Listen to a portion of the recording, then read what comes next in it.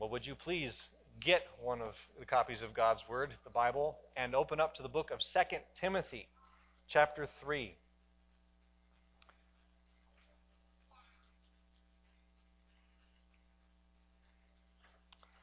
This year, as Linda mentioned, York has celebrated his 150th birthday, and this year, York has asked a question.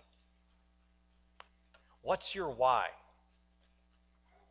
And ever since I heard that question, I've loved it. I've loved the idea of it because that's where we are as a church. What are we here for in York as York Evangelical Free Church? What are we to do? What's our why for York? See, the past 3 weeks, we have been ramping up to read the whole New Testament together as a church. And we've been in a sermon series called Hearing His Voice, focusing on the who, what, where, when, and this week, why of the Word of God, the Bible. And I believe, and I think you believe as well, that one of our whys as a church in York, and this has been a foundational why for the church across the centuries, is that the voice of God, the revelation of God for salvation in Jesus Christ to sinful humanity given to us in the Bible is the most needed voice for humanity to hear across the world and here in York and the surrounding region. So here's our question. Why is God's voice needed? Why don't we just do our own thing? Why do we need to hear God's voice? Why is this Bible needed? Well, this book is needed because we, as people, are faced with immense questions, and questions that if you ask them by what you see day to day on the news, you will see that a lot of people are really struggling to answer these. These questions are, who are we? Why are we here? Where do we come from? What are we made for? Where are we going? And God has a purpose for writing that answers those questions and calls us to look even higher. God proclaims through the prophet Isaiah in Isaiah 55, verse 10 through 11, he says, "For as the rain and snow come down from heaven and do not return there, but water the earth, making it bring forth and sprout, giving seed to the sower and bread to the eater, so shall my word be that goes out from my mouth. It shall not return to me empty, but it shall accomplish that which I purpose, and shall succeed in the thing for which I sent it." So today, would you stand with me as we read God's Word and seek to discover some of that purpose today? 2 Timothy chapter 3, we're going to start in verse 10 this morning all the way through verse 17. "You, however, have followed my teaching, my conduct, my aim in life, my faith, my patience, my love, my steadfastness, my persecutions and sufferings that happened to me at Antioch, at Iconium, and at Lystra, which persecutions I endured. Yet from all of them the Lord rescued me. Indeed, all who desire to live a godly life in Christ Jesus will be persecuted, while evil people and impostors will go on from bad to worse, deceiving and being deceived. But as for you, continue in what you have learned and have firmly believed, knowing from whom you learned it, and how from childhood you have been acquainted with the sacred writings, which are able to make you wise for salvation through faith in Christ Jesus. All Scripture is breathed out by God and profitable for teaching, for reproof, for correction, and for training in righteousness, that the man of God may be complete, equipped for every good work." You can have a seat. God speaks His word on purpose. He is intentional in His revelation. And He wants to speak to you. He wants to speak to me and to the church here in York and around the world to accomplish His purposes. So why does He speak? Number one, God speaks to protect. We read in verse 12, "Indeed, all who desire to live a godly life in Jesus Christ will be persecuted, while evil people and impostors will go on from bad to worse, deceiving and being deceived. But as for you, continue in what you have learned and have firmly believed." God speaks to protect his people from falsehood. A loving father speaks to his children to protect them. False doctrine, false ways of living, false Christs, these are not new concepts for the people of God. Paul was dealing with these in his day, and we are dealing with the same in our day. And he says just a little bit later in this letter, he says, "For the time is coming when people will not endure sound teaching, but having itching ears, they will accumulate for themselves teachers to suit their own passions, and will turn away from listening to the truth and wander off into myths." But God gives his word, which is true, to protect us. We are protected in an ultimate sense from lies, in the sense by salvation through faith in Christ Jesus. But God also wants to keep us from what is false in the day-to-day, so that we can run with the truth in the great race of the Christian life. And here Paul says that we have a part to play in that. "But as for you," he's writing to a disciple of Christ, Timothy, "as for you, continue in what you have learned and have firmly believed." God's protection from falsehood is available to us if we will continue in the truth of God's word. And that also means that God speaks to protect truth. Continue in what you have learned and have firmly believed. What he speaks is reality. He knows exactly what reality is. God is ultimate reality. And he has made everything else that exists in his reality. And he tells us that it was he who made the heavens and the earth, to whom we are accountable. He tells us that we are made as those who are the image of God, the most valuable and important of his creation, who are purposed to display to the world that it is the glorious and good God who rules over his creation. He also tells us that we have marred that image in sinning.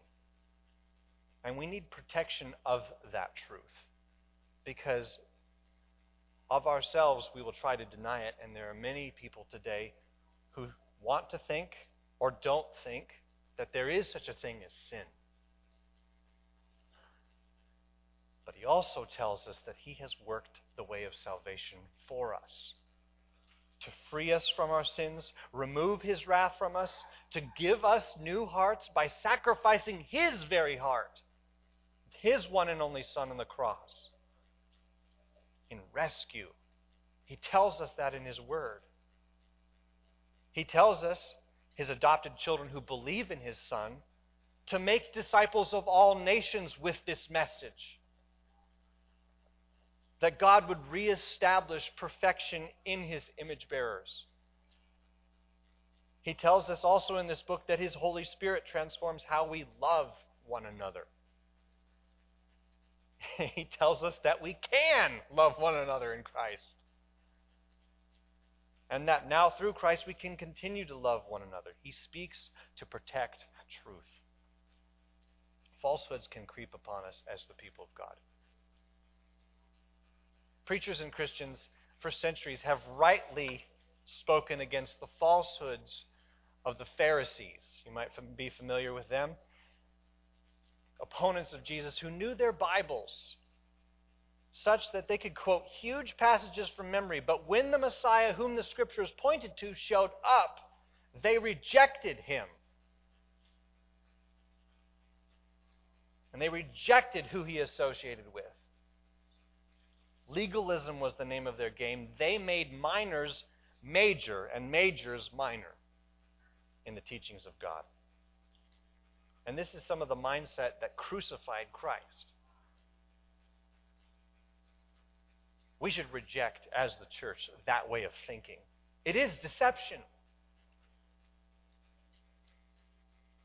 But there's also another deception. The tendency in some churches, particularly in the American church, has been to respond to the false way of the Pharisees with an equally false approach to God, believing that because we're to know Him, we're to know a person, that we can hear Jesus and know Jesus better with our Bibles shut than open.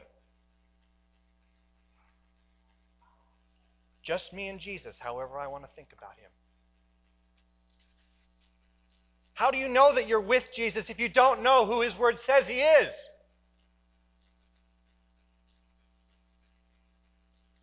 Many falsely believe that the knowledge of Scripture necessarily makes one a Pharisee rather than a child of God. That the knowledge of Scripture makes one like Satan rather than Christ. But what is the difference between Satan, the unbelieving Pharisee, and the Christian? Is it Scripture that's the problem? No. The problem is that that Satan and the Pharisee read the Bible and do not come to Jesus. They know what it says and they despise God's speaking. So too does the person who does not open or listen to the Word of God and says they really know Jesus.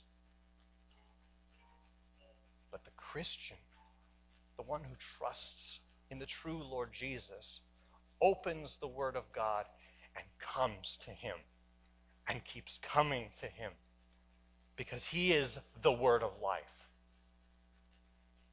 They come to know more of Him, who He is and what He has for them and how much He loves them, how much He loves us. We are to love every word from the mouth of God because all of them lead us to Him.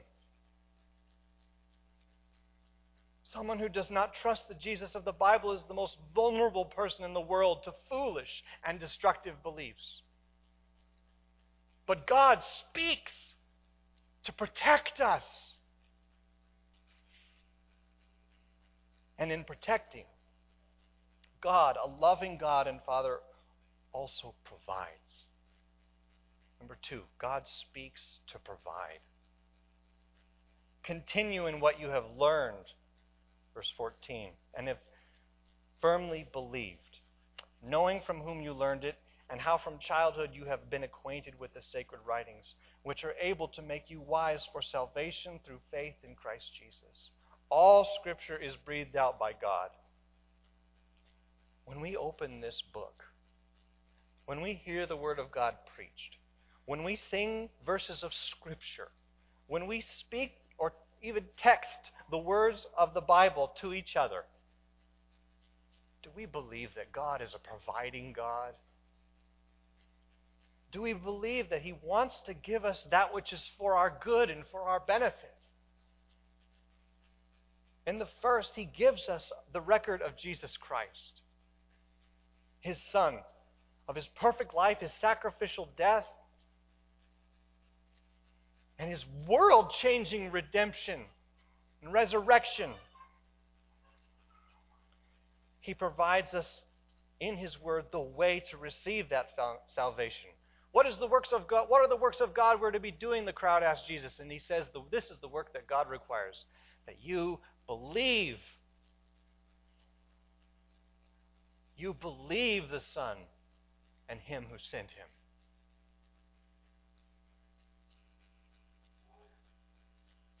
He also gives us the record of that plan of redemption. It didn't just start when Jesus showed up on the earth. No, this was from before the foundations of the earth, and it's highlighted in the work of Adam and Eve. And He did it through the Hebrew people, all the way back to Abraham, a pagan moon worshiper from Babylon of all places, whom God saved to bring about the people of Israel, through whom He brought about His promised Messiah.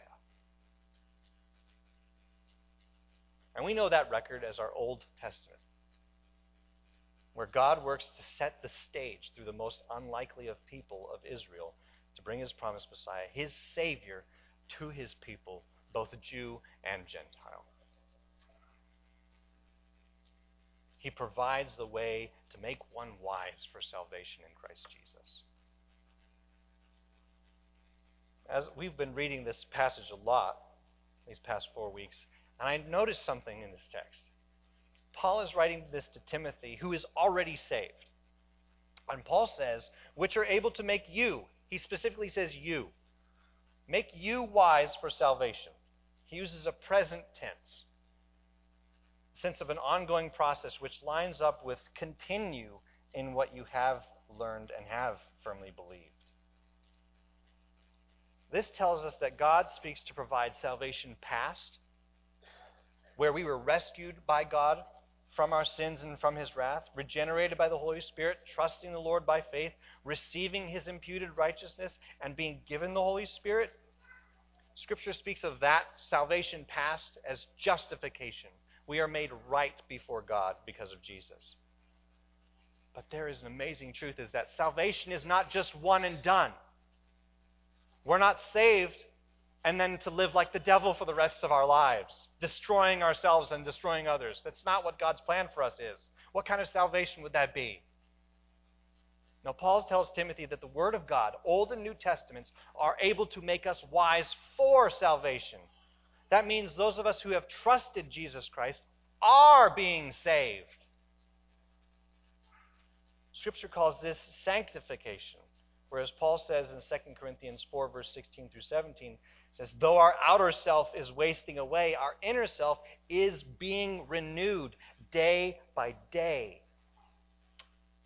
God is providing renewal each day of our lives as we walk by faith in Him. And He sanctifies us by providing His Word for our profit, for our benefit. Again, God doesn't just want us to receive salvation and then stagnate and flatline for the rest of our lives. He wants us to grow and mature and grow up. And yes, some days that may not seem as fun as other days for the Christian. Let's just acknowledge that straight out of the gate. Paul was persecuted and said that anyone who desires to live a godly life in Christ Jesus will be persecuted. That doesn't sound like fun.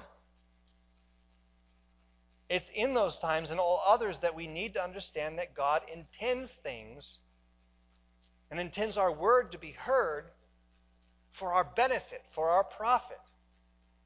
God says through Paul that He gives Scriptures as profitable for teaching. This is verse 16. Profitable for teaching, for reproof, for correction, and for training in righteousness, that the man of God may be complete, equipped for every good work. These are things that a loving Heavenly Father wants and desires for His children. It's not just keep believing them, it's an active pursuit to learn more of God and His ways, to grow up complete, equipped for every good work. The American Bible Society released this year their findings that only 9% of Americans read their Bible on a daily basis. Did you hear that? 9%. So 91% don't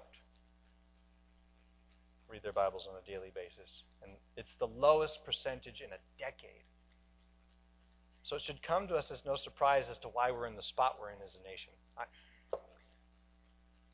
Where there's a dearth of the Word of God, we should not be surprised. And what's really going on? Because what really is going on is that people don't believe that God wants to provide for them through His Word. So the question for each of us, myself and for you today, is do you believe that God wants you to be provided for in His Word? Do you open this Bible, or do you look at it with the understanding that He wants to bless you and benefit you? That He wants to provide for what you need? Do you believe as Jesus says, that man does not live by bread alone? Bread being something we eat almost on a daily basis, but on every word that comes from the mouth of God. God speaks to protect and provide for us. But these are not just ends in themselves. They have a destination. God speaks His word on purpose, and He says His word will succeed in the thing for which He purposes it. Protection, provision, and this destination. Number 3, God speaks to prepare. That the man of God may be complete, equipped for every good work.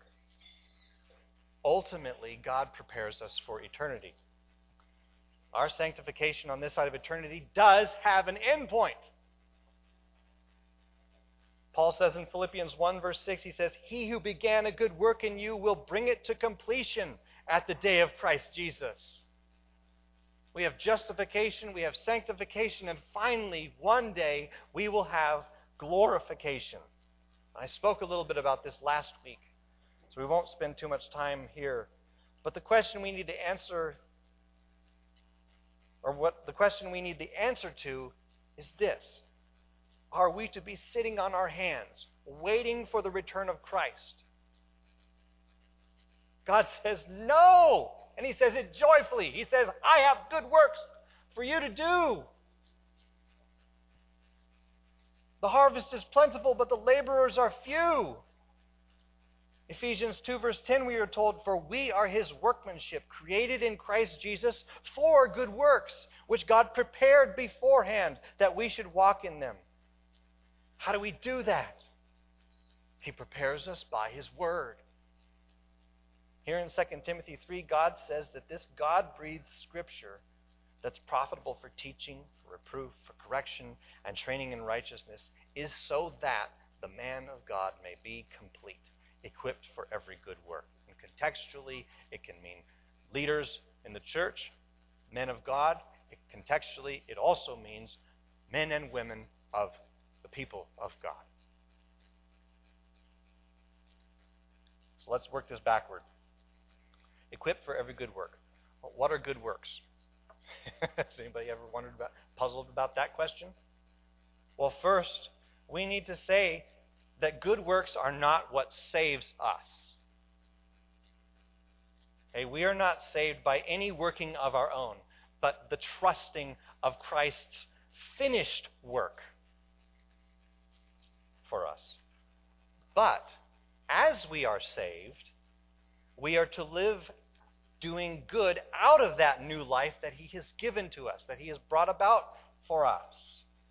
And this doing good is obedience to God.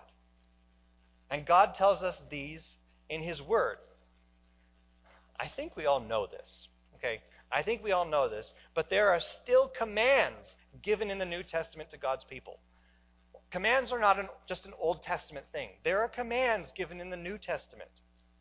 And obeying God's commands is not legalism. Adding to His commands is legalism. We've been commanded to love the Lord your God with all your heart, soul, mind, and strength, to love your neighbor as yourself, to care for orphans and widows, to love one another, to flee sexual immorality, to give thanks to God in all circumstances, to speak the truth in love, to cast our cares upon the Lord, for He cares for us, to confess our sins, to do whatever we do, whether you eat or drink or whatever you do all to the glory of God, walking by the Holy Spirit and bearing the good fruit of God's Spirit. God's Word prepares us for these. And His Word prepares us to persevere in these, that the man of God may be complete. This word complete is a sense in the sense of being prepared, ready to go. But as you all know, the journey of 1,000 miles begins with the first step, but there's still 1,000 miles to go. Once we get going, we are going to need to persevere.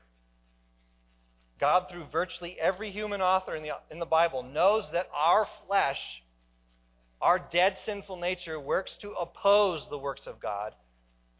And then we have external, that the world does not encourage doing good in Jesus' name. And we have a third enemy, that the devil prowls around, as Scripture says, like a roaring lion seeking someone to devour. We are called to persevere. That's why Paul exhorts Timothy. He says, continue in what you have learned and firmly believed. That's why he exhorts Timothy that he has faithful witnesses. Verse 10, you, however, have followed my teaching, my conduct, my aim in life, my faith, my patience, my love, my steadfastness. And then back in verse 14, knowing from whom you learned it. And that's why Paul instructs and reminds Timothy that Scripture isn't man's words which will fade away, but it is breathed out by God and is profitable for teaching, reproof, correction, and for training in righteousness. Every day of our lives, and if you've been a Christian for a single day, you know this. Every day we are challenged to choose evil works of our flesh or good works born out of faith. God, in His Word, prepares us to meet that challenge. And the challenge is not limited to just the inner wrestling as we seek to walk by faith with Christ each day, putting to death what Paul says in Colossians 3, what is earthly in us: sexual immorality, impurity, passion, evil desire, and covetousness, which is idolatry. And he says, instead, putting on the new self, which is being renewed in knowledge after the image of its creator, in verse 10. The challenge will come as well from hostility without. From, what does he say here in 2 Timothy 3? He says, all who desire to live a godly life in Christ Jesus will be persecuted. How did Paul prepare for persecution? How is Timothy to prepare for persecution? Remember the Word, Timothy. Look at the Word. Hear God's voice, Timothy. Hear God's voice, Britt. Hear God's voice, Patrick. Hear God's voice, Rich. Hear God's voice, Bill. Hear God's voice, Zane. Maybe you guys are familiar. I hope you are, but if you're not, it's okay. Maybe you are familiar with the life of Corrie ten Boom, a Christian who lived in the Netherlands just as World War II was spreading across Europe. And the Nazis began the systematic killing of Jews in particular, and it eventually reached her door. And her story is found in this amazing book called The Hiding Place. If you haven't read it, read it. Such a good story. And at the beginning of this autobiography, Corrie writes, talking about a celebration that they were having for her father. It was called The Grand Old Man of Haarlem. And she wrote, it was a day for memories, a day for calling up the past. How could we have guessed, as we sat there, two middle-aged spinsters and an old man, that in place of memories, we were about to be given adventure such as we had never dreamed of. Adventure and anguish, horror and heaven were just around the corner, and we did not know. See, she and her sister Betsy and her father helped hide and rescue an untold number of Jews escaping persecution, their systematic death from the Nazi hands. And they were eventually caught and arrested. Corrie's sister would die diseased and starved to death next to her in a concentration camp. And her father would be thrown into an unmarked grave. How did they prepare? The Word of God. See, Corrie also records that from childhood, sounds an awful lot like Timothy, the Word of God was in their home, on their lips. And even as they were tortured, bitten by lice and fleas in a diseased barracks, they read to each other the Word, even as Betsy and others lay dying. And we might think, in 2020, that was a terrible time in World War II. It's awful. And Paul, here living in the first century, it was so brutal there. He was stoned outside of Lystra. Those savages. But we've moved past this, Aaron. Have we?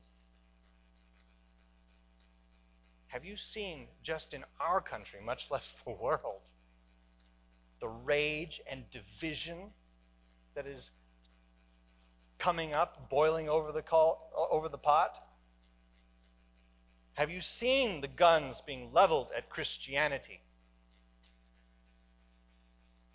Who call people to a life where they are not defined by animal instincts or self-realization or identity politics, but are defined by their Creator, who did not make any mistake in making each one of us. Guns leveled at Christianity, who call people to God's good design of human life from conception and His good design of the marriage covenant, who call people to treat one another, whether black, white, brown, or any skin hue, as people who bear the image, not of people, of God. These and others whisper and shout, there is a gathering storm that we on the plains of the Midwest are not immune to. We do not know what tomorrow will bring. I have desires.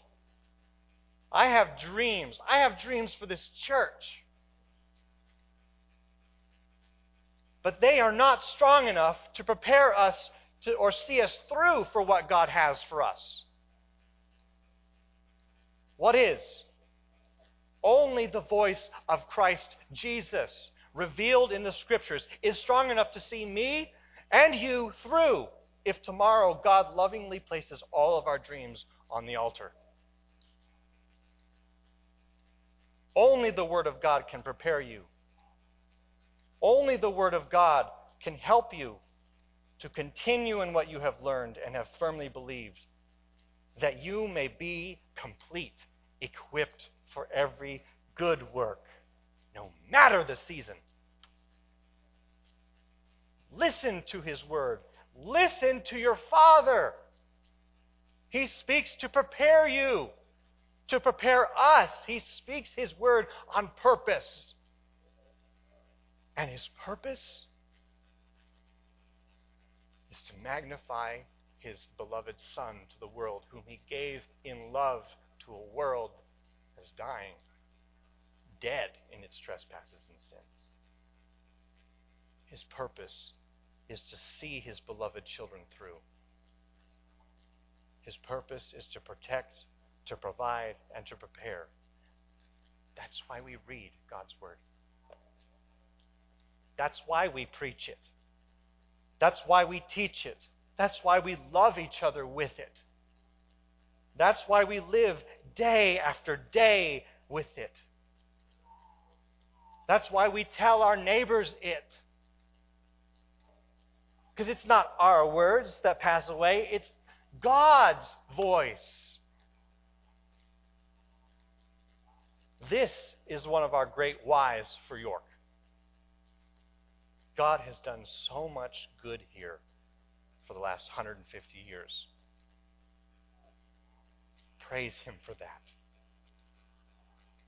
But He has more. He has more. And He wants to use you and me, His church, along with our brothers and sisters in this city who believe the gospel of the Lord Jesus Christ, to bring His life-giving Word, the Bible which reveals His Son, to the many ears and hearts in this city who have not yet heard it. And He wants to do it through His children who heed His voice and who are made complete, equipped for every good work for His purpose.